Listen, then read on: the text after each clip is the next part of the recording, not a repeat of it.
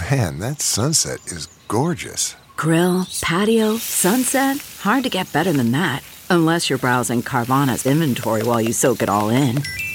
Oh, burger time. So sit back, get comfortable. Carvana's got thousands of cars under $20,000 just waiting for you. I could stay here forever. Carvana, where car buying meets comfort meets convenience. Download the app or visit Carvana.com today. CarMax is putting peace of mind back in car shopping by putting you in the driver's seat to find a ride that's right for you. Because at CarMax, we believe you shouldn't just settle for a car. You should love your car. That's why every car we sell is CarMax certified quality, so you can be sure with upfront pricing that's the same for every customer. So don't settle. Find love at first drive and start shopping now at CarMax.com. CarMax, the way car buying should be. The following podcast is a Dear Media production. Hi, it's Dr. Will Cole. This podcast is the manifesto for a new breed of health seekers. This is the art of being well.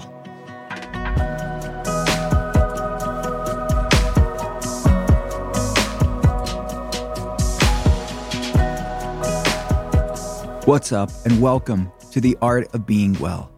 I am a leading functional medicine doctor. I get to consult people around the world via webcam, and I'm a New York Times bestselling author. I wrote Intuitive Fasting, The Inflammation Spectrum, Ketotarian. If you want to learn more about my clinical work, the telehealth center, becoming a patient, we actually have brand new telehealth patient options now open. And there's lots of free resources there for you as well. You can check it all out at drwillcole.com. That's drwillcole.com. And I have a brand new book. If you haven't heard about it, it's my fourth book. It's called Gut Feelings, and it's for pre-order right now. I'm talking about gut and feelings, the physiological and the psychological, how mental health is not separate from physical health. Mental health is physical health. In the book, I talk about the fascinating science around how chronic stress and shame and trauma and intergenerational trauma, how these mental, emotional, spiritual things impact our physical body, can be stored in our body, impacting mitochondrial health and inflammation levels and hormone health and the gut-brain axis, and can lead to a hypervigilant nervous system being stuck in a sympathetic fight or flight stress state. But then how conversely, how physical things like underlying gut problems and nutrient deficiencies and chronic infections like mold toxins and chronic Lyme disease, how those physical things can impact our mental emotional health. So Gut Feelings, the subtitle is Healing the Shame-Fueled Relationship Between What You Eat and How You Feel.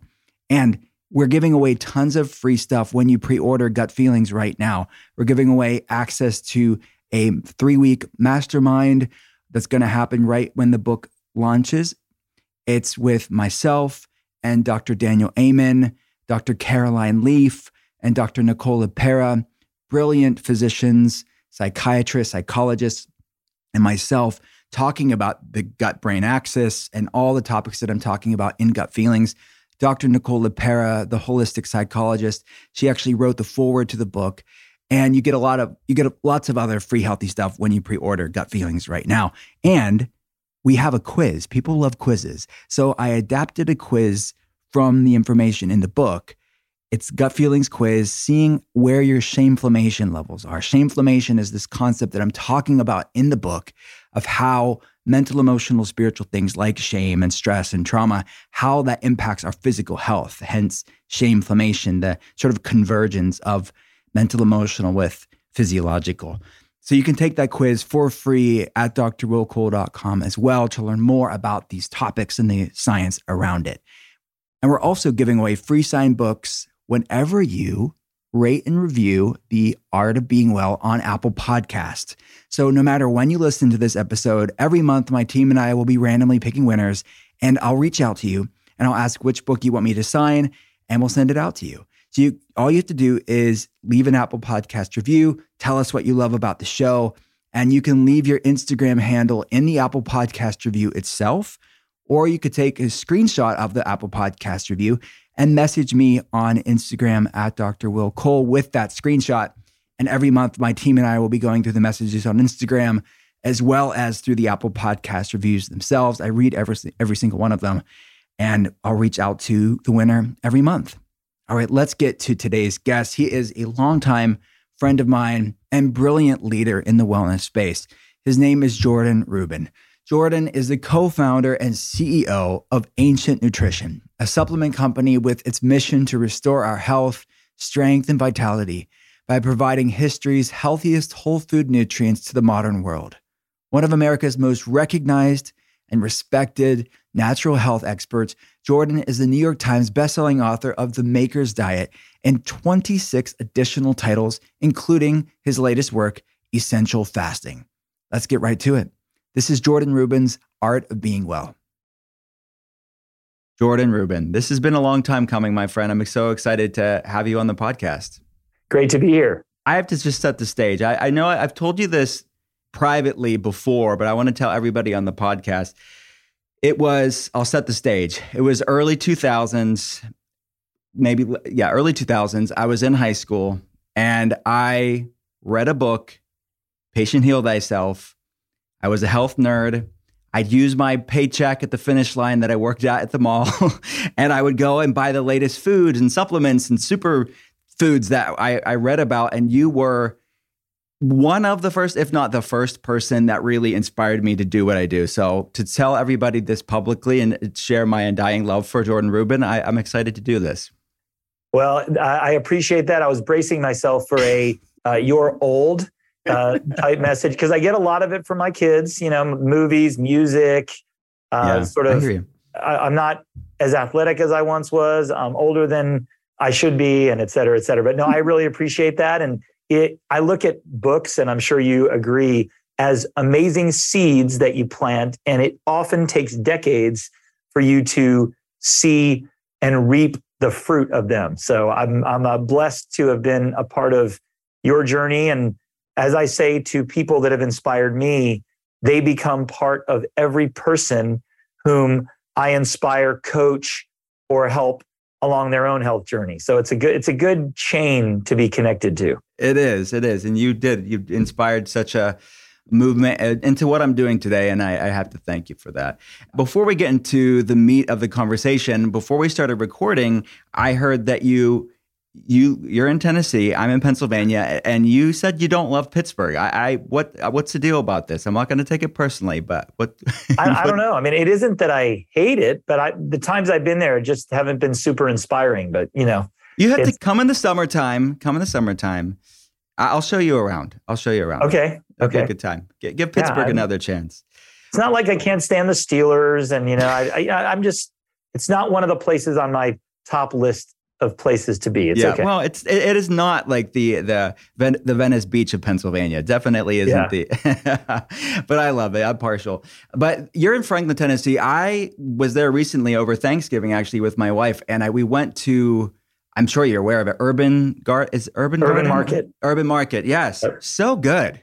It's a great place. Very close to here. We eat there way too much. My daughter works there, but look, it's rare to find a restaurant that you can have almost everything on the menu and you feel good about the health of it, right? So there are very few places in the country. There's more now than there was, but we really prioritize restaurants where we can have an appetizer and a dessert and a drink. And now they even have, you might not know this, Will, but they have frozen kombucha that they pop out of one of those freezy machines. When is the last time you got a freezy anything, No. I mean, the last time I even mentioned Big Gulps, it was quoting Dumb and Dumber. So, it's like...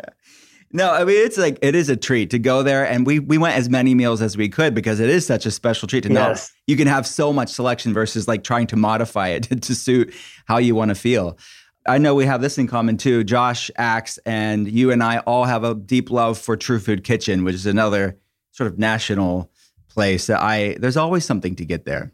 Yes, we have one in Nashville. And when it first opened, I'm pretty sure Josh averaged 2 meals a day for the first 3 weeks. Well, how about that same trip? I went to True Food Kitchen, about to get on my flight. I went to dinner, and headed to the airport, and I saw him walking in. I was walking out. I'm like, you must live here. When he did live really close to there. But when I went there a few times, and my kids would always say, well, Josh goes there every day. So I ran into him multiple times, but he likes urban too. So he's good with both places. But I think we need more truly amazing health food restaurants. There's a third you need to come to.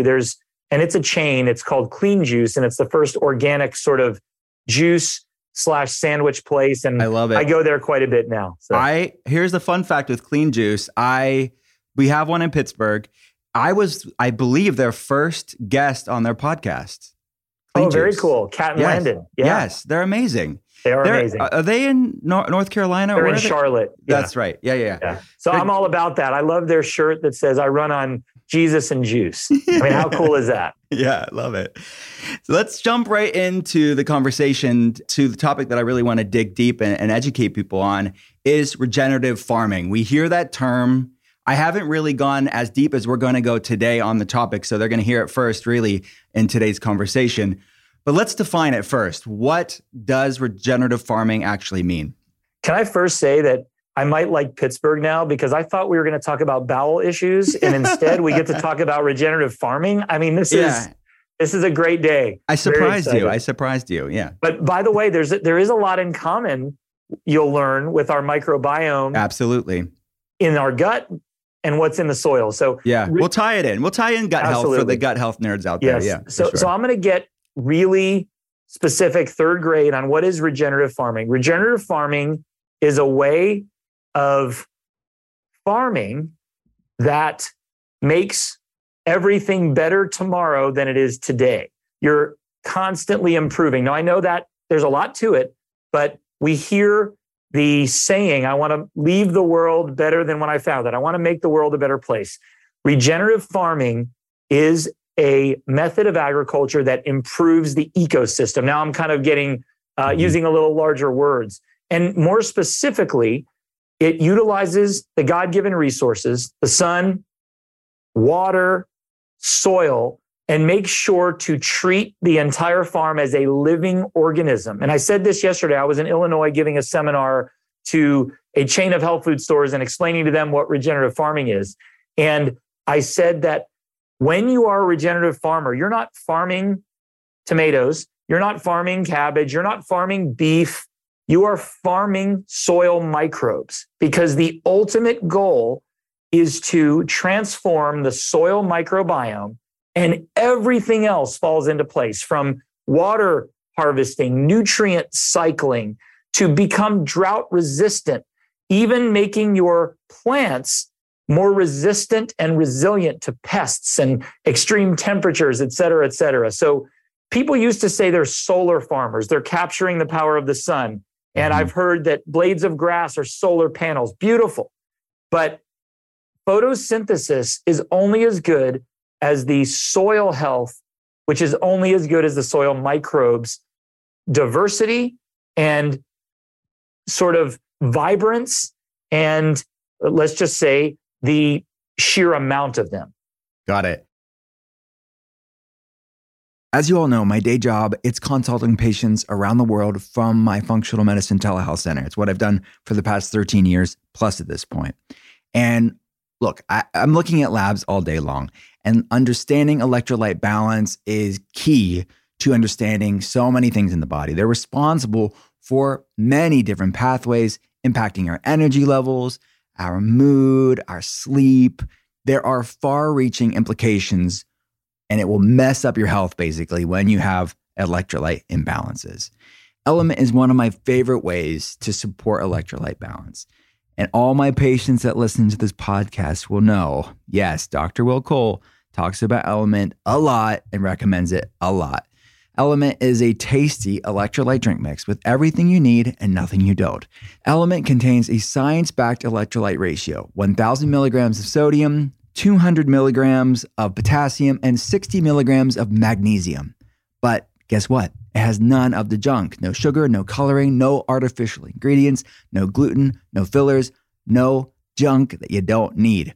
Element is formulated to help anyone with their electrolyte needs and is perfectly suited to people following any type of diet. It doesn't matter how you eat. This is a great way to really enhance the benefits of any clean way of eating.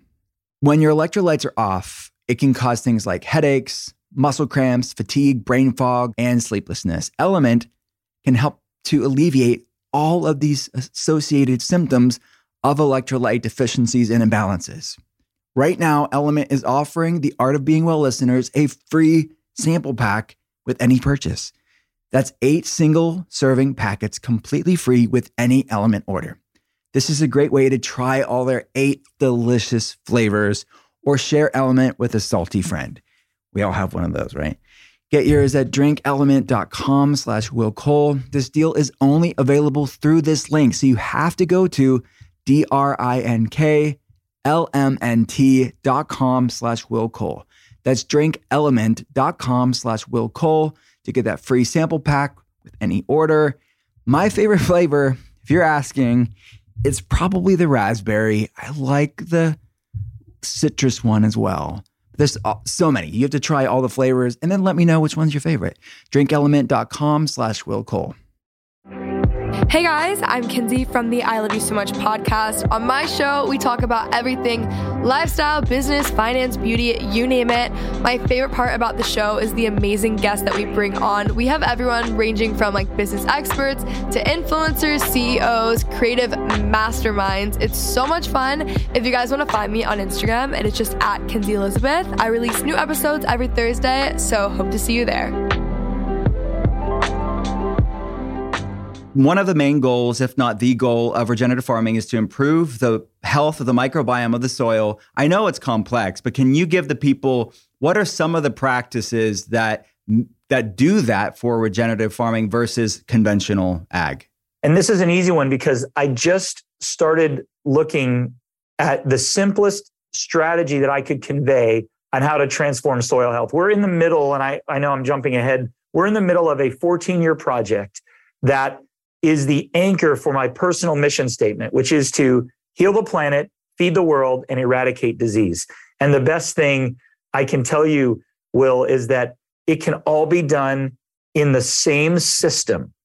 What will heal the planet will feed the world and will transform our health or eradicate disease. It really is true. This is a very biblical message, but it meets everyone where they're at. And it's the one thing we agree on, no matter what political party, no matter what faith, no matter what exclusion, inclusion, or initials, or whatever we have. It is something that we all can rally around and say, we need to improve the health of our planet. Yeah. Let's get into strategy. So what we're employing is the concept of multi-species grazing. Well, this is just like it would be in nature, like the early settlers would report bison and elk, and then they would be chased away by their predators or by fire. So multi-species grazing, intensity followed by long rest periods. Think about the ground as like your muscles. When you talk about resistance training, you want to push your body past where it has gone before, and then you make tears in your muscle fibers, and later the rest and what you eat allows you to be repaired. We are treating the soil like a muscle. We're stressing it with multi-species grazing, lots of pressure, and then long rest periods. So that's number one. That sounds like a lot. That's number one.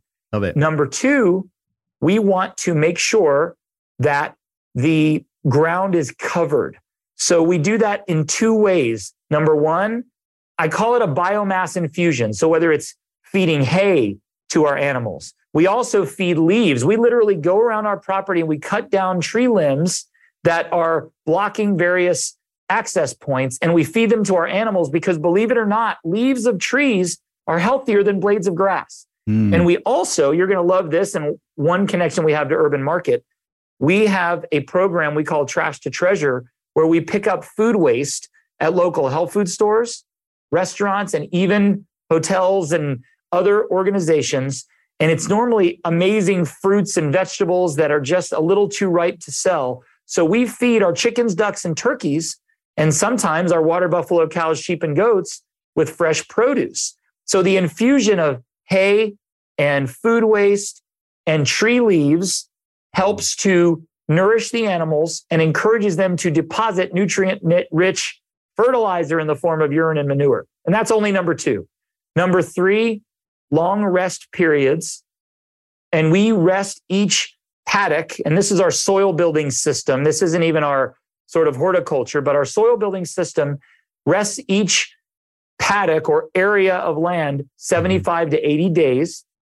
And last but not least, fast forward to year 7, because this is a 14-year project, but 7 years of soil building. And the 7th year, we are letting the ground lie fallow, as the Bible calls it. No harvesting, no planting, no reaping, no sowing. And that's going to be the year where everything that we've done for 6 years comes to full fruition. It'll look like a jungle, but it will allow the ground, the seeds that are hidden in our native seed bank, to fully express itself. And we're super excited about that. We even anticipate a few surprises. So 6 years of intense multi-species grazing, biomass infusion, planting of cover crops, resting the land, and then year 7 is a sabbatical year. And this is not how everyone does it or even how anyone does it, but it's the way that we do it at our ranch project. We call it Regenerative Agriculture, Nutrition, and Climate Health. Love it. So if you're talking about really unhealthy soil, disrupted modern ag, how quickly can soil microbiome heal? How quickly does that process happen? That's a great question. So we have 53 acres on each of 2 properties that we're applying this intense program. And so it is a 7-year program. Our goal is to increase fertility between 5 and 10-fold in every measurement possible. Speaking of Pennsylvania, our partners are the Rodale Institute. They are outside of Allentown. I think they said they're between Bethlehem and Allentown. Yeah. Both of those are mentioned in the Billy Joel song, by the way. I'm on the western part. It's like a different state, basically. Yeah, totally. Yeah. So they are our research partner, and they created the term organic and regenerative agriculture. So they're perfect for that. Yeah. And we are measuring every aspect you can, from soil health to plant health to water holding capacity. We look at all of the weather anomalies, which there are many. And we're going to publish all of this research as open source, because our idea is not to set ourselves up for some special recognition. We want the world to move forward in regeneration, because if we listen to the UN and others, we only have 60 years of farming left. And I personally want to live more than 60 years from now. And that'll be, because I got 120. I'm going to be like bright-eyed and bushy-tailed like Moses. That's right. So I think in reality, to answer your question, when it comes to full sort of cycle of regeneration, I think 3 years is really the right number. I wish it was sooner. I go out in our fields and I'm always frustrated about where we are, but then I'm reminded that we can't have regeneration unless there was previously degeneration. So I need to focus and say those bare patches of ground, that poor growth of cover crop, those animals that are too skinny, this is all part of the journey.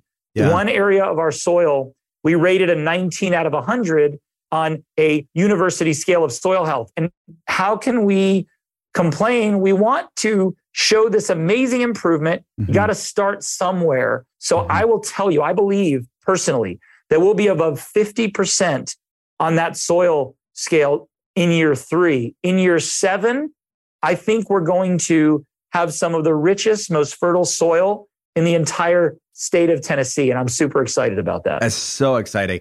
And it's interesting, as you're talking about this, the parallels that I'm thinking of with patients when they tell me, my microbiome's unhealthy, my gut's unhealthy. It's just, this is a journey. And I tell them, typically what we see in our research is about 1.5 to 2 years for the microbiome will start to heal, but people really hit their stride the further on. It doesn't even end there. 2-3 years, it really is. And then when you think of the magnitude of the earth and this massive microbiome, of course it would take a little bit longer. It's so being a part of this microcosm, macrocosm thing is just beautiful to hear you talk about. And there is so much to it. Every day I'm learning. I've been researching over the last week, trying to understand how to truly create a home and an environment for significant earthworm population. Because if you study the cycle of an earthworm, if you can truly have a predominance of earthworms, what you call macroorganisms on your soil, what they do is really irreplaceable. But how do you go from 0 earthworms to 1 every cubic inch? And we're just There's so many things we're learning, but there's some great surprises, as I mentioned, and I'll give you one. This will blow your mind. So we're working with Sprouts, which is a national farmers market / health food store, working with Urban Market and others. We bring the food waste in, and I'm looking and I'm seeing whole watermelons, and I'm seeing pomegranates and exotic fruits like jackfruit and cherimoya. And I'm realizing that our birds will sometimes eat the seeds and then they will come out undigested. And I'm thinking to myself, wait a minute. We've got cherries now because it's the summer. We've got blackberries. I start thinking we are dumping millions of seeds, probably on every acre of soil over the next 6 years. That 7th year, we might have every fruit tree and amazing vegetable known to man growing without planting them. And then I started thinking, well, what if every grocery store and health food store partnered with a farm where they could pick up their food waste? And what if that same store could literally, think of this, provide food waste and years later harvest watermelons and cherries from their waste? 40% of our food in America is wasted. We don't have a food problem. We have a distribution problem because we have centralized our food system and we are suffering for it. So ultimately, we need a decentralized system. But even as bad as we're doing today, just that little idea of connecting grocers with farmers, or better yet, have grocers start a farm. They should, right? How great would that be as a customer? Right. We're literally taking trash and turning it into treasure. And we saw the other day when we were in the fields, Will, we saw watermelons growing just from seeds, from wasted watermelons that our chickens, ducks, turkeys, and ruminant animals, which are our larger mammals that we talked about, are eating. So I geek out about this. I was not a kid from the country. I was a kid from the suburbs. I had no green thumb, no green pinky. My grandfather was really into farming. My dad likes gardening, but this has all been an epiphany for me because I want to be part of the solution. Yes. To the point of composting at home. And if my kids throw away a banana peel or, God forbid, an avocado seed, I'm dumpster diving. And I just know how important every millimeter of topsoil is. It's our whole future right there. Right. So people are getting excited right now. I could just feel it as they're listening to this conversation. But they want to know, when they say see organic, does organic farm mean regenerative farm? Can you dispel that myth right there? Sadly, no. First and foremost, less than 1% of American farms are organic to begin with. Organic is a great foundation because it tells you what you can and cannot use. Before I answer that, Will, I want to say this, and I think you'll totally appreciate it. We believe in America that by having a reductionist approach, by killing everything we don't want, we can build a better future. Case in point, we kill 1,000 bacteria with an antibiotic, and 1 out of those 1,000 survives and then is going to beat us badly in the end because we've only made it stronger. Try to kill weeds. We kill 1,000 or 999, and one of those weeds becomes a super weed, which means super pesticides in the future. We try to kill cancer cells. We kill a bunch. We kill healthy cells too. And then we create a roaring lion of a cancer cell that is resistant to all those other treatments and later is called recurrent cancer after the cure. We kill insect pests, and every one pest has 1,700 positive insects along with it that we're killing. This is never going to work. And honestly, a 5th grader who studies biology could have told us that. So back to the question, organic's not enough because it tells you the chemicals not to use and the practices you can't use with animals, et cetera. But I can show you a blueprint, Will, where I could buy land, become organic, and actually degenerate the land, leave after a 3-year lease, and I'm gone. It's because every certification seems to have loopholes, and you can kind of go to the lowest common denominator, which, think of the biggest companies. I always heard this when McDonald's decided to have an organic blueberry on their parfait, then they would buy like 50% of the blueberries in the world because they put one blueberry on their ice cream. So you got to think about what happens when big companies get involved. And Walmart, Kroger, Whole Foods, and Target are fighting to be the leader in organic. We don't have enough land. We don't have enough true regenerative soil. So what we do is, hey, how can I be organic, but just skate in by the skin of my teeth? Kind of like I did with National Honor Society in school. Like I was always on probation. I did the least amount of work I could to have that recognition, just being honest. My kids remind me of that and my wife doesn't like it because she was a good student. So here's the good news, Will, is there's a standard beyond organic called regenerative organic certification. And our 2 farms in Tennessee and Missouri are 2 of only 79 in the world. And we're the first 2 in our respective states, but it is changing and rapidly growing.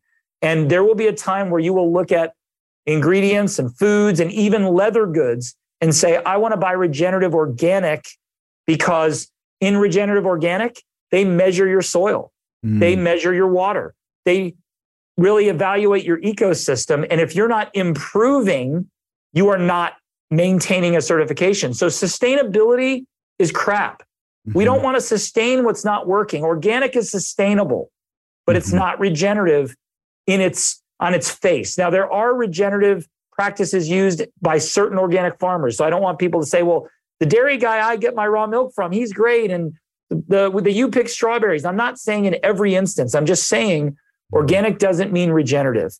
And if you start shopping regenerative, and that definition is going to be used and bastardized, but the regenerative organic certification is about soil health, animal wellness, and human welfare, which is amazing. So that's what we do. It is not easy. And also what we're doing, which we're excited about, we're becoming a hub to train farmers. And we're open door. Just tell us you're coming. You can come to either farm and learn from us. We are not proprietary. We're moving the movement forward. And that involves allowing access to what we're doing. Beautiful. Your blood sugar levels can significantly impact how your body feels and functions. NutriSense lets you analyze in real time how your glucose levels, how your blood sugar levels respond to food, to exercise, to stress levels, and your sleep. Here's how it works. Let me break it down for you. Continuous glucose monitor, or a CGM, is a small device that tracks your glucose levels in real time. Application is super easy and painless. Each device lasts for 14 days. And the CGM is attached to the NutriSense app. You can use the app to scan your CGM, visualize data, log your meals, run experiments for yourself, be your own N of 1 experiment, and so much more. You can learn about your own bioindividuality. What does your body love? What does your body hate? So you can really evolve and curate your wellness toolbox based off of real-time data, based off of your own bioindividuality. You can also get expert dietitian guidance. Each subscription plan includes 1 month of free dietitian support. Your dietitian will help you interpret the data and provide suggestions based on your goals. This will help you build sustainable, healthy habits to achieve your goals. This is what truly sets NutriSense apart from other CGM-related programs. I have been recommending CGM data like NutriSense for a long time for my patients. My patients love NutriSense because it's real-time data, and we're able to use this data in functional medicine to really help us further customize and tailor recommendations based off of all this wonderful information we're getting from NutriSense. But the great thing is, you can get this without a functional medicine doctor. To really learn about your health, I'm such a fan of that. The democratization of health information, the decentralization of health information, so you can have agency over your health. So I cannot emphasize this enough. Visit nutrisense.io/Will Cole and use code Will Cole to save $30 and get 1 month of free dietitian support. That's nutrisense.io/Will Cole. That's nutrisense.io/Will Cole. nutrisense.io/Will Cole and use code Will Cole to get that $30 off and get 1 month of free dietitian support. You mentioned earlier about the biblical component of it or the ancestral component of it, and it seems like regenerative farming is really just using the best of science and data to replicate what was there. You mentioned at the beginning of time, this sort of before we ruined everything. And then I think of maybe the pushback or the stereotype that when you talk about environmental benefits of this from people of faith, well, they'll say, well, that's, some hippie thing, or why should people but then you think about the Bible says being a good steward, really, doesn't it come down to that? And we're all given this gift, no matter what faith you are, of no faith. We only have one planet Earth. Why should this be divisive of a topic? I was on a Christian TV show not long ago, and somebody wrote into the founder of the network and said, hey, Jordan and Josh, they're into ESG and they're green, the great green movement. Listen, you can't just stereotype this.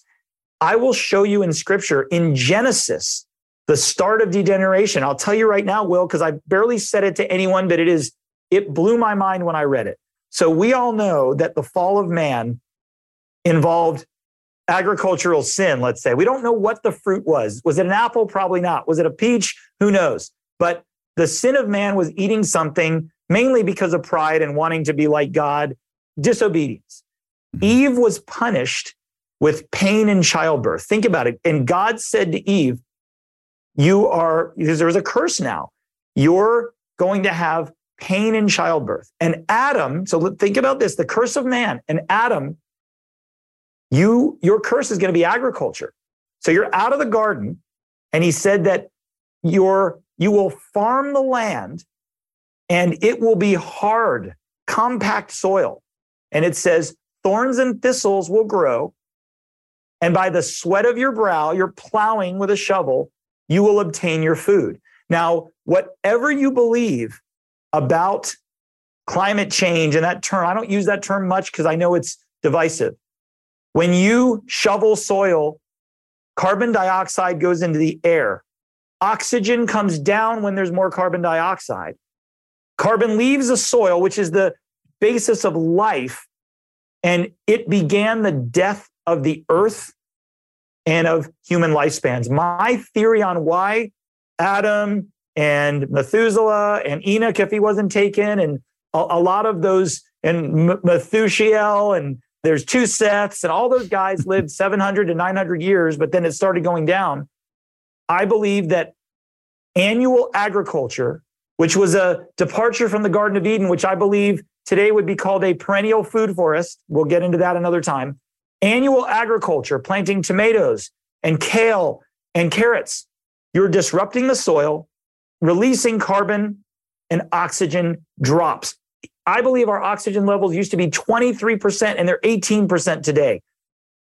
Any living creature thrives. Let me rephrase that. Living creature that is a complex, multicellular creature, animal kingdom, lives and thrives in an oxygenated environment. This is the theory of Otto Warburg, Nobel Prize winning. Cancer can't thrive in an oxygenated environment. If we had more oxygen, we'd have less disease, we'd have more longevity. It is exactly what's happening. The curse of man, in part, was degenerative and annual agriculture. And I know some people are like, what's an annual? What's a perennial? I didn't know either. Happy to explain more, but this is a biblical thing. But here's the key, literally. The curse of man was broken by the second Adam. That's who Jesus is. We're gonna preach now. And Jesus took the keys to the kingdom back. That's what he spent his time doing, part of those 3 days. He went to the gates of hell, took the key back, and it is available to us who call on his name. So could it be that key, part of that key, is to restore earth to a more Eden-like place? Now, wherever you believe we're going to spend eternity, is it up in the clouds? That's not really what the Bible says.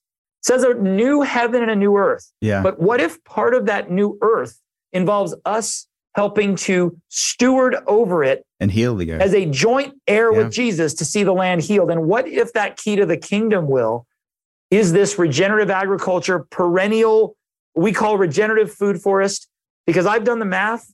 In 2017, there's a way to feed the planet. And in doing so, you will plant more trees than have ever been planted, fruit-bearing trees. There will be a greater oxygen level than we've ever had since creation.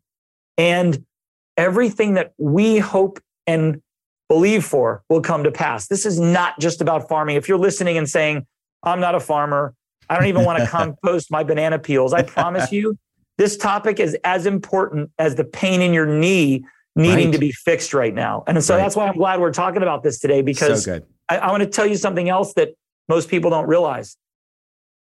What you find in healthy soil, topsoil or humus, it's not the Mediterranean dip we use with pita or humus. Carrot. Yes. Humus. Different humus. Humus is topsoil, organic matter. It holds water, purifies it. It grows plants, nourishes roots. But the name human comes from the root word humus. And what does the Bible say? We came from the dust of the earth. It wasn't dust. We came from the soil of the earth, because the components of soil are what's in our body.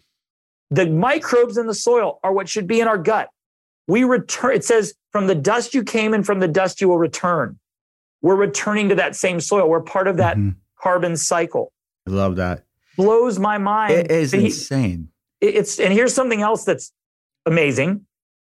If I were to ask anyone on the planet, how deep is someone buried in a casket? 6 feet under, right? Yeah, the 6 feet Anyone under, ever thought about why? So get this. This is not told to me. It was a revelation. We used to have feet of topsoil in America. We were the most fertile place on the planet. That's why the settlers came here. The reason that caskets and bodies were buried 6 feet under was because the 6 feet above was topsoil, really 5. And if topsoil moves, it's like a living, breathing, system.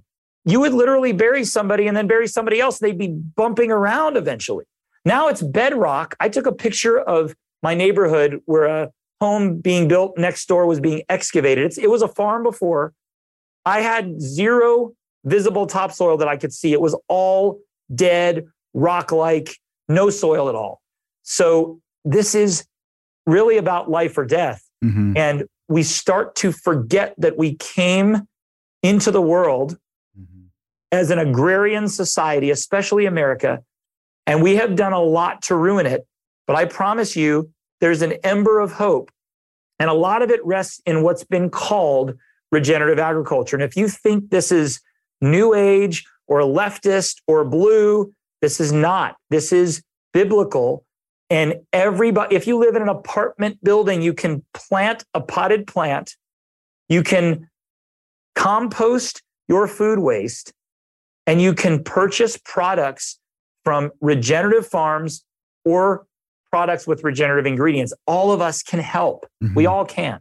You're absolutely right. And those are some great tips. And then I think about the symbolism of the scripture that you were talking about. And then I think about the years that you talked about, the microbiome healing, 3 and 7 years. I mean, there's just so much deep stuff that you're just talking about there. And we probably pissed off some people with the biblical stuff, but I don't really care. But let's go over to and piss off more people about, they think that they're maybe vegans, and they think any meat involved if you eat meat, you are hurting the earth. But can you really dispel this myth that being vegan is the only way to be green, and what vegan agriculture, or the modern agriculture that a lot of vegans are eating in that system, what that's doing to our environment? I don't even know where to start here. Just so you understand, I'm a conscious omnivore. Most of us in the health movement have been vegans at one time. And let's not talk about in terms of religion or philosophy. Let's talk facts. The very worst ecosystem on the planet is a monocrop agricultural field or paddock or farm. Soy, corn, wheat. You might say, well, no, I don't eat those things. I eat organic. Doesn't matter. An organic monocrop field is horrible. By the way, people say, well, I want to farm veganic. Well, 99% of farming uses bone meal or manure or blood. They're buying it. You don't see it because they're buying it in these amendments. Not to mention the fact that animals are absolutely essential to regeneration. So this sort of vision for healing the planet absolutely involves animals. The good news for some plant-forward eaters is that in the long run, when I map out how to feed the entire planet, by the way, it's 1 billion acres, 11.2 billion people in the year 2100. It can be absolutely done. It's a mathematical equation. They'll eat almost 3,000 calories, which is way too many. So I have some buffer in there. 1,300 is probably more like it. But animals won't be a major part of our diet at that time because there are so many amazing perennial fruits and what you would call vegetables and leaves and all that good stuff. So it won't be predominantly animal. Just the math won't lend itself to that. But animal input is absolutely critical. I told you all the great things we're going to do with our soil. Without animals, there's no way to do it. And here's a basic fact. Beside the point that our animals live a wonderful life, you cannot raise equal amount of male animals with females. So I don't know if everybody knows this, but I said this before. When you're a male cow, we love water buffalo. I'll explain that another time. Yak, goat, sheep, chicken, duck, or turkey, particularly the red meat kind. Think about goats, sheep, cows. If you're born a male, you have two fates. And I'm going to piss off some vegans, but you just got to deal with it. You're either a burger or a breeder. And here's the thing. I've raised water buffalo now for 4 years, and for good reason. They're awesome. They're nutritious. They're amazing. They're great temperaments. Their genetics haven't been tampered with. But if you have more than one water buffalo together with any less than 25 females, they will fight almost to the death. Same with a ram, which is a male sheep. Same with a billy or a buck, a male goat. So just like when you see in nature bear cubs, when they are born, the males sort of get booted out. Lions, the same thing. You cannot have an animal system properly constructed without animal husbandry. And you've got all these males, and they're the ones we should be consuming. I know you don't want to think about consuming an animal that might have a name, but this is really the way to husband your flocks and herds. You need to have your males that are going to reproduce and improve your genetics, and the others need to be utilized, frankly, in that environment. Now, you can create steers by castrating them, but another thing we don't do, we don't dehorn, we don't castrate, we practice supreme animal welfare. You would see it at like a Whole Foods GAP 5+, like we're the top of the top. So we treat our animals amazingly well. We don't even ear tag them anymore. We let them wear necklaces. They have bling now. So but I have to tell you, without the eating of the plants, and by the way, this is also going to blow your mind. When an animal bites a blade of grass, it triggers the roots to grow deeper. Like how amazing is that? Yeah. There's something in their saliva that even helps plants improve. But they eat, they stomp, they let their manure and urine go on the ground, which is 90+% of the nutrients in a bioactive form. And they leave. And if you graze them properly, they come back and the ground is made better because of them. Remember what I said, the number one tenet to regenerative agriculture is multi-species grazing. You don't have to eat the animals. You can ship them to another farm, whatever. But without animals, there is no regenerative agriculture. And if you want to be a vegan, number one, it's not going to be healthy for you. And how many recovering vegans have we met? Well, let's just be honest. Like almost everyone we talk to has tried the vegan. I love plants, by the way. I'm not going to ostracize anyone for eating plants. They get mad at me for eating meat, but I love plants. It's fine.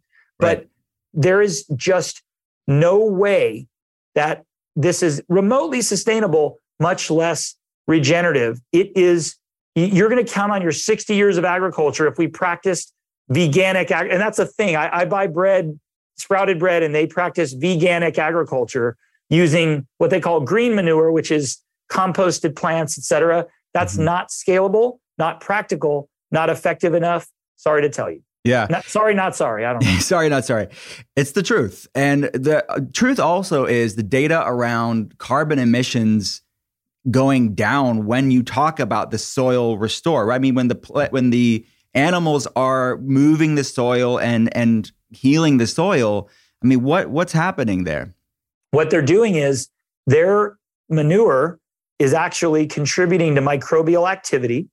They're stomping. So if they stomp some of the grasses or pasture, they're contributing to earthworm and other sort of macroorganism proliferation. And then when they bite, remember what I said, they're encouraging new growth. Now, you don't want to leave animals in a field with a bunch of fence in perpetuity. 99% of farms do that. It's so frustrating. Here's a statistic that is also amazing. You want this fresh manure. It's the best fertilizer in the world. You want it everywhere. But if you graze cows in a continuous fashion in one big field, it takes 27 years to get a manure patty on every square foot. If you use what we call rotational grazing, particularly intense rotational grazing, it takes between 1 and 2 years. Look at that difference. So I'm not saying all the animal people have it right. They have it wrong too. Right. But the notion of growing in a vegan environment, first of all, Will, how are you going to prevent like owls and other birds from coming and eating, and then they're going to have their manure? I mean, you prevent it by killing their habitat, first of all. But, you know, it's crazy. But here's some things we've learned, and this will make people smile. We put together an animal family of water buffalo, cows, goats, and sheep on April 22nd, which is now considered Earth Day. They became a family for the first time. And boy, they didn't like each other in the beginning. But as of a month ago, our water buffalo, who they don't live with goats in India and Africa and other places, but they're living with goats now. And I have goats and sheep and water buffalo and cows because they eat different things and they have different nutritional value in their manure. I know that sounds weird and gross, but it's just true. So now I've witnessed firsthand water buffalo lying down and goats getting on their back. And I didn't know what was happening. And then they're like massaging them. So it's not just goat yoga. It's now goat massages. And we've also seen, Will, two other phenomenon. Our ducks used to quack very loudly at night because there was predators or pests. When the water buffalo are with the ducks, they don't quack at night. So there's some symbiotic relationship. The buffalo are protecting the ducks from something. And furthermore, we have noticed an entire new species of bird that has come on our farm wild when water buffalo are here. So we're seeing these amazing things that all contribute to regeneration. And the proof in the pudding is how it tastes. Either we build soil, either we feed more people, either we have more nutrition, either we hold more water, or we don't. So you can say anything you want about, I don't like animals, and I don't like you to eat them, and I don't like you to move them around, and I don't like what you're talking about with cover crops. Whatever you don't like, give us a chance. And if we can prove that we can take something dead and bring it back to life, I think you need to rethink your position. That's all I can say. And I can go on and on about it, but love it. I've studied all sides of this argument. I love it. I believe this is the way to go. I hear you. I agree with you wholeheartedly. And then you look at the United Nations numbers. If you take those mainstream numbers of 60 years we have left of farming, we have to do something different to see something different. And this is really extremely promising. And you're seeing it in real time. I know you talked some practical tips people could do earlier. What about with our dollars? You mentioned some certifications. What should people be looking for on labels, or where should they shop to be supporting this movement? So right now, when it comes to foods, there's very few today, more coming, but today that have the regenerative organic certification. That's the gold standard. You also want to look at products on the sort of supplement and skincare side that have regenerative organic ingredients and or support an initiative. So for example, we have a company, Dr. Josh Axe and I, Ancient Nutrition, and every bottle, not only do we have regenerative ingredients in a lot of our products, not only do we do really cool things with sort of composting and upcycling, but we utilize 1% of our sales directly for regenerative agriculture, not donations, not partnerships. We plant the trees. We set the strategies. We operate the farms with our own employees. So that's really, really important. And you'll find companies that speak about that. In our industry in supplements, there's 3 companies that are regenerative organic certified in their farming: Ancient Nutrition, Gaia Herbs, and Herb Farm. Herb Farm's in Oregon, Gaia's in North Carolina, and we're in Tennessee and Missouri. Those are 4 of the 79 regenerative organic certified farms in the world. There's more ROC farms in produce. So for example, we all love The Biggest Little Farm. Did you see that movie? Yes, she's a friend of mine, Molly Chester. Yeah, she's amazing. Great. So Apricot Lane Farms, they're regenerative organic certified. There's a great dairy in NorCal, friends of mine, Alexander Dairy. So start looking on the websites of the companies you buy from and start looking at labels. Go to farmers markets. I know that's cliche, and I know sometimes the same stuff at farmers markets is what you can buy from grocery stores with the same label. I get it, but there are instances at farmers markets where you can find farm to stand food. There are local farmers everywhere. Pennsylvania, not the part you're in as much, but it's loaded with particularly Amish farms, et cetera. It doesn't mean they're all good just because they're Amish, but start getting more connected to your food. And by the way, if you're listening and you want to invest in something, here's a bold prediction that's not bold. Agricultural real estate increases every single year. Regenerative agricultural real estate is going to increase exponentially because there's simply not enough. 72 companies have made regenerative pledges by the year 2030. That includes Walmart, General Mills, and Pepsi, a slew of others. If they come through with their pledges, 18% of the land in America will be regenerative. That'd be awesome, but it's not physically possible because right now less than 0.001% is. So if you want to invest in an asset that all the big corps want, go regenerative, buy some land. And when I say land, I don't mean you have to buy 4,000 acres. Buy a half an acre. You'd be shocked at how much you can produce in a small area of your yard. And if you really want to tick people off, bring chickens and a couple goats into the yard, as long as your homeowners allows it. But move a little bit outside the suburbs here. Do something. Compost. Here's an easy one. Get a little bin. It could be a bucket that's left over from something you purchased. You put your food waste in it and find a local restaurant, health food store, or farm. Ask them if you can contribute to their compost pile. They will love you for it. Will our 2 farms alone, we're going to pick up and divert between 1.5 and 2 million pounds of food waste from landfills. And we're going to use it to create soil, food, and ultimately even our very own products in the future.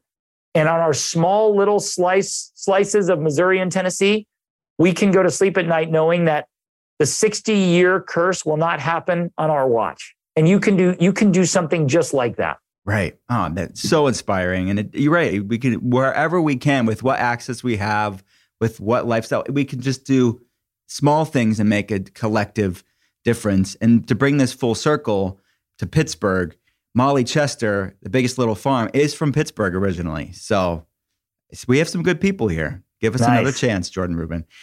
I know we're running low on time. Do you have time for a rapid fire-ish? Let's do it. Sure. Couple minutes. All right. The podcast is called The Art of Being Well. This is Jordan Rubin's Art of Being Well. We learned a lot about your passion and the things that you're an expert on, and without a doubt, unparalleled. I want to know different facets of wellness. First question is, you have one food. It's a healthy food, but it's the worst tasting healthy food, that you do not eat it because it tastes good, but because it's so good for you that you tolerate it. It's just so easy. Noni fruit. And I only say that because we grow indoors and outdoors. We grow noni, and they call it cheese fruit, but it smells similar to like bad sort of Stilton cheese and sweat socks. So it is unbearable to smell, much less eat, but it's got certain antioxidants that are highly anti-inflammatory. So I eat plenty of things that other people don't eat, kimchi, and that's child's play compared to fresh noni. I love it. Next question. What are 2 supplements that have been the biggest game changers for you personally? One is the easy because it helps save my life, but soil-based organisms or SBO probiotics. It's hands down. I've been consuming this for 28 years now. And here's one that's I don't want to ever live without, and it's total opposite spectrum. Glandulars. I truly believe, because I don't like to eat glands. I mean, I like heart a little bit, but liver, I just don't like it. I used to blend it with carrot juice. It's not good. But glandulars have compounds and nutrients that are irreplaceable in the diet. So those are, if I had to pick two, those are probably going to be an SBO probiotic and a multi-glandular formula. Those are pretty high up there for me. Love that. And do you have that? Like, what brands do you go for that?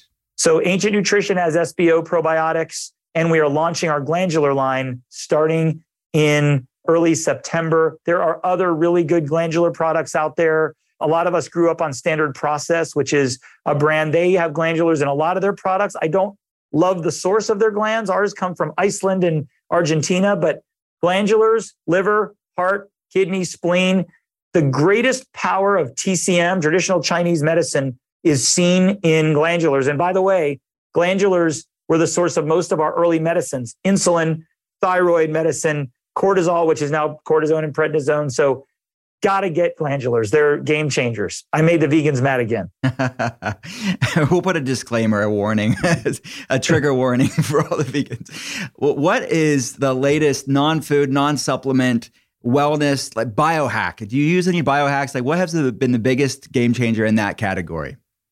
I don't know about latest. I'm going to go about sort of oldest or earliest. I still believe sort of this concept of earthing. And I say it this way because it isn't just walking barefoot on grass. By the way, walking on the beach is probably the greatest because you're walking on the earth and you're breathing negative ions in. There's something called forest bathing, Will, where people go out there and there's the sounds and the sights. So I could give you a lot of different things that I love. And I use PEMF and I love sort of lasers and red light and a lot, hot and cold and a lot of the things that people will tell you about and certain things to breathe and hydrogen water and hydrogen this. So I've seen a lot over the years. Yeah. But you cannot beat what earthing will do, mainly because it's so unnatural to us now, even though it's the most natural thing in the world. But I truly believe in the healing benefits of your environment. And I can earth myself by going out in my flurd, which is the flocks and the herds, and having a water buffalo lick me. It's like a great exfoliation, but I love doing things that most people can't say they've done. I know the VeggieTales song says that everybody's got a water buffalo, but apparently that's not true. And we do. They're wonderful creatures. They're as friendly as dogs. So I love being out in nature. If you can do it barefoot and getting sun along the way, that's probably the ultimate biohack. I don't care what machine is created and what med bed is coming out. You're not going to beat this. Yeah, you can't beat nature and the healing of it. What's the weirdest wellness thing that you've done that you're willing to admit on a podcast? I definitely have some I'm not willing to admit. But so in case you're wondering, where did I start? I was diagnosed with Crohn's disease and multiple other illnesses, which I explained in the book that Will referenced, Patient Heal Thyself. 19 diseases. I was healed by a diet and most importantly by my God. And I also was healed of cancer years later.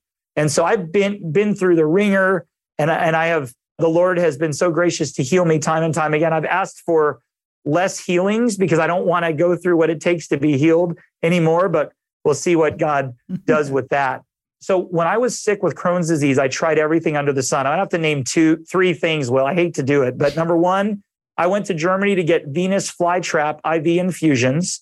Somehow, because venous flytraps can eat things, they could somehow eat what's wrong with me. Number 2, I drank an herbal blend. This is going to be more than most people will answer. I drank an herbal blend from an herbalist who didn't speak English. His son translated. It didn't have a label, but I was desperate. And I later learned that this herbalist got his herbal sort of blend from visiting other planets. And then I realized what he was speaking may not have been Spanish after all. And number 3, and you might appreciate this too, I went to a chiropractor that used some form of electrodermal screening, et cetera. And he said that by putting electrodes in me and doing the testing, he said, Jordan, I know what's wrong with you. You are sensitive to a satellite that orbits the Earth once every 77 years. Okay. And I said, well, I was kind of hoping for gluten or dairy, like that would have been a little easier. And so he said, but don't worry, if you sleep with a card, like a 5x7 with a purple square in it under your mattress and build a steel cage around your bed and get rid of all plugs of stereos. And this was when I was 19, there were stereos, any EMFs, you will you will be fine. And I'm like, well, I think I'm losing badly in an MMA steel cage match. I can't figure out how to get out of this cage. I don't know what the purple square is doing. And I can't wait another 77 years to get better. So those are 3 of many. I know I think I trumped everyone on this answer. You 100%, hands down. You're that goat of that question. But then again, you've had people that have eaten poop and drink their own urine. I mean, but that's not as cool as what I'm talking about. We had some weird ones, but that was the coolest weird one for sure. Next question. Do you know what Enneagram you are? I know Josh is a 7, I believe. What do you know? It's a personality. I don't. I have not done this. People try to tell me and I forget. I'll send you the link afterwards. I'll send you the link. Yeah. You see, you might think that I'm real intense and I do like to laugh and things like that, but I also tend to be very organized and I'm the most ridiculous multitasker you've ever met. So here's an example of what I did this morning, Will. You'll appreciate it because I told my whole team recently my morning routine. This is part of it. So I am making all my kids' supplements and smoothies, my dog's supplements, I'm up before everybody else is. So I do 500 push-ups. Every 5 minutes, I set my timer. I do push-ups. So I'm doing push-ups, making my wife's morning souped up coffee drink, my kids' smoothies, all their supplements. While I'm doing push-ups, I'm listening to the Bible on 2 times speed or sermons or ebooks. I'm oil pulling during this whole time. And I'm nose breathing because I'm oil pulling. What? And I'm making time to track everything and send text messages and all that. And I do it in sort of this symphonic way I'm just like, man, I've done all this stuff and it's not even 7 o'clock. That's hysterical. I would guess you're an Enneagram 3, knowing what I know about you. Look it up. We'll figure it out. That's unsubstantiated so far, but I'll circle back with the people. I'm curious, do you ever go to Starbucks? I mean, you're such a healthy guy. Do you ever you're at the airport, you go to Starbucks, and if so, what do you order? I have never ordered anything from a Starbucks for myself, but what I would order if it was there, and I don't know anymore, is they used to have that Evolution Fresh green juice. Yes. And I know it's like HPP, but it had no sweet stuff in it. So it was for a Starbucks, pretty amazing. And my good friend, Bill, who is the CEO of Perfect Snacks, his Perfect Bars are in some Starbucks. So yes. I would theoretically eat that, but I know Evolution Fresh, it used to be there. Maybe it is. Yeah, but I don't know I'm if really they still not are. a coffee drinker. So yeah, I haven't really been to Starbucks too much. Yeah, I don't know. I know Jimmy, he sold it, but the Evolution Fresh, I don't think they're still there anymore. They may be. Okay. Maybe they are. I think they have some sort of green juice there. Maybe they're still there. And I'm totally irrelevant with Starbucks. I'm sorry. Well, the Perfect Bar is a sponsor on the podcast. So, hey, works out. Can I tell you a secret? Yeah. So, and you're talking about the Perfect Bar from San Diego with the peanut butter and all that stuff? Yes. The chewy, doughy. I love it. Peanut butter. I get it at Starbucks. I'm not above Starbucks. All right. So here's some great history.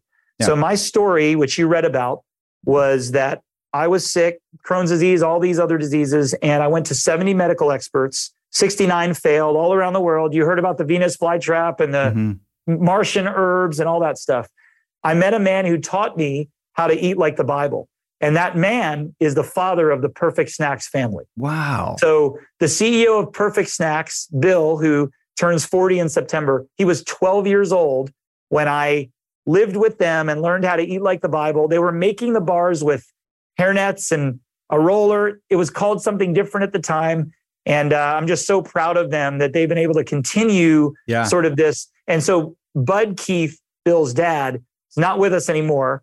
And he had Bill and then myself. And between the two of us, we've kind of fulfilled a lot of his dreams. And I wasn't his son, but he helped save my life. And it's been a great journey since. So got to put a plug in for that. But I do love the Perfect Snacks Keith family. And I'm so glad they're involved with you on the podcast. They are great. And I love great indulgence. Years. They are for sure. I did not know that story behind them. I just love the taste of the peanut butter bar. So good.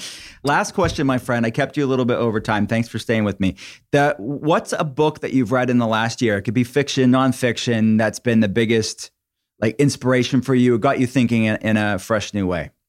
You know what? This was more of a book that helped confirm a few things in me. And I have Josh to thank for this. So my business partner, Josh Axe, is an avid reader, avid leadership guy. And I used to make jokes that I don't read books. I just read titles because someone handed me It's not the, big that eat the small, it's the fast that eat the slow. And I'm like, okay, well, what do I need to read it for? That's a great principle, But the Atomic Habits book, I may have read that a little over a year ago. James Clear. That is a really good book. It encouraged me in what I'm already doing, but then also just helped me explain better why I do what I do, because I love building on things. So the whole regenerative agriculture program we do, you could explain it with Atomic Habits. We're getting better 1% every day. So that's a good one for anyone to read. I encourage my kids to listen to the ebook, et cetera. But that's been a good one. I think the second one I would say is Hero on a Mission. That's a really good one. It also explains when you're somebody who sort of goes against the grain, sometimes literally, and you're pioneering something, it makes you feel better to understand how life is going to go. So that's a really good book as well. I love it. Well, I'll put the links for everything we've talked about in today's conversation on the show notes for people at drwillcole.com. My friend, this has been a rich conversation. I love talking to you and love you. Where can people go? Where can people go to learn about all the amazing work that you're doing? Ancientnutrition.com has information on our ranch project. We've got our social sites. The draxe.com and Dr. Axe Social has a lot of our videos on agriculture. We have very cool things that'll show you in sort of visuals what you've heard today. And then on Amazon, you can just look me up. You can find my books. I know bookstores may still exist, so you could also do that. Check out the book that Dr. Cole mentioned, Patient Heal Thyself. We re-released it. And my latest book, Essential Fasting, is good. And then I've got a new book, Will, that I keep forgetting about, called The Probiotic Diet, How Good Germs Create Great Health. And it's been 15 years in the making. So that'll be coming out later this year or early next year. This is so good. We'll have to have you back when it comes out for sure. Let's do it. All right, my friend. Talk to you soon. Thank you so much.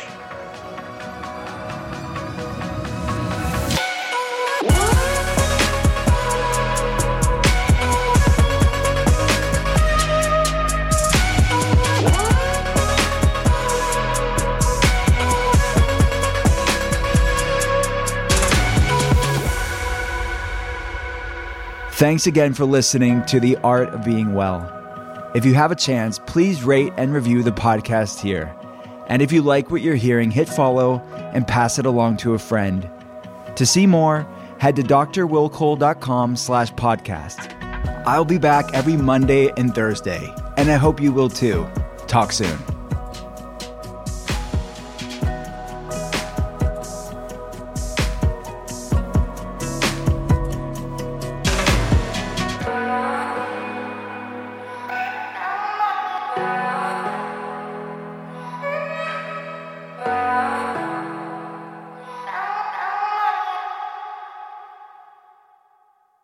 Please note that this episode may contain paid endorsements and advertisements for products and services. Individuals on the show may have a direct or indirect financial interest in products or services referred to in this episode.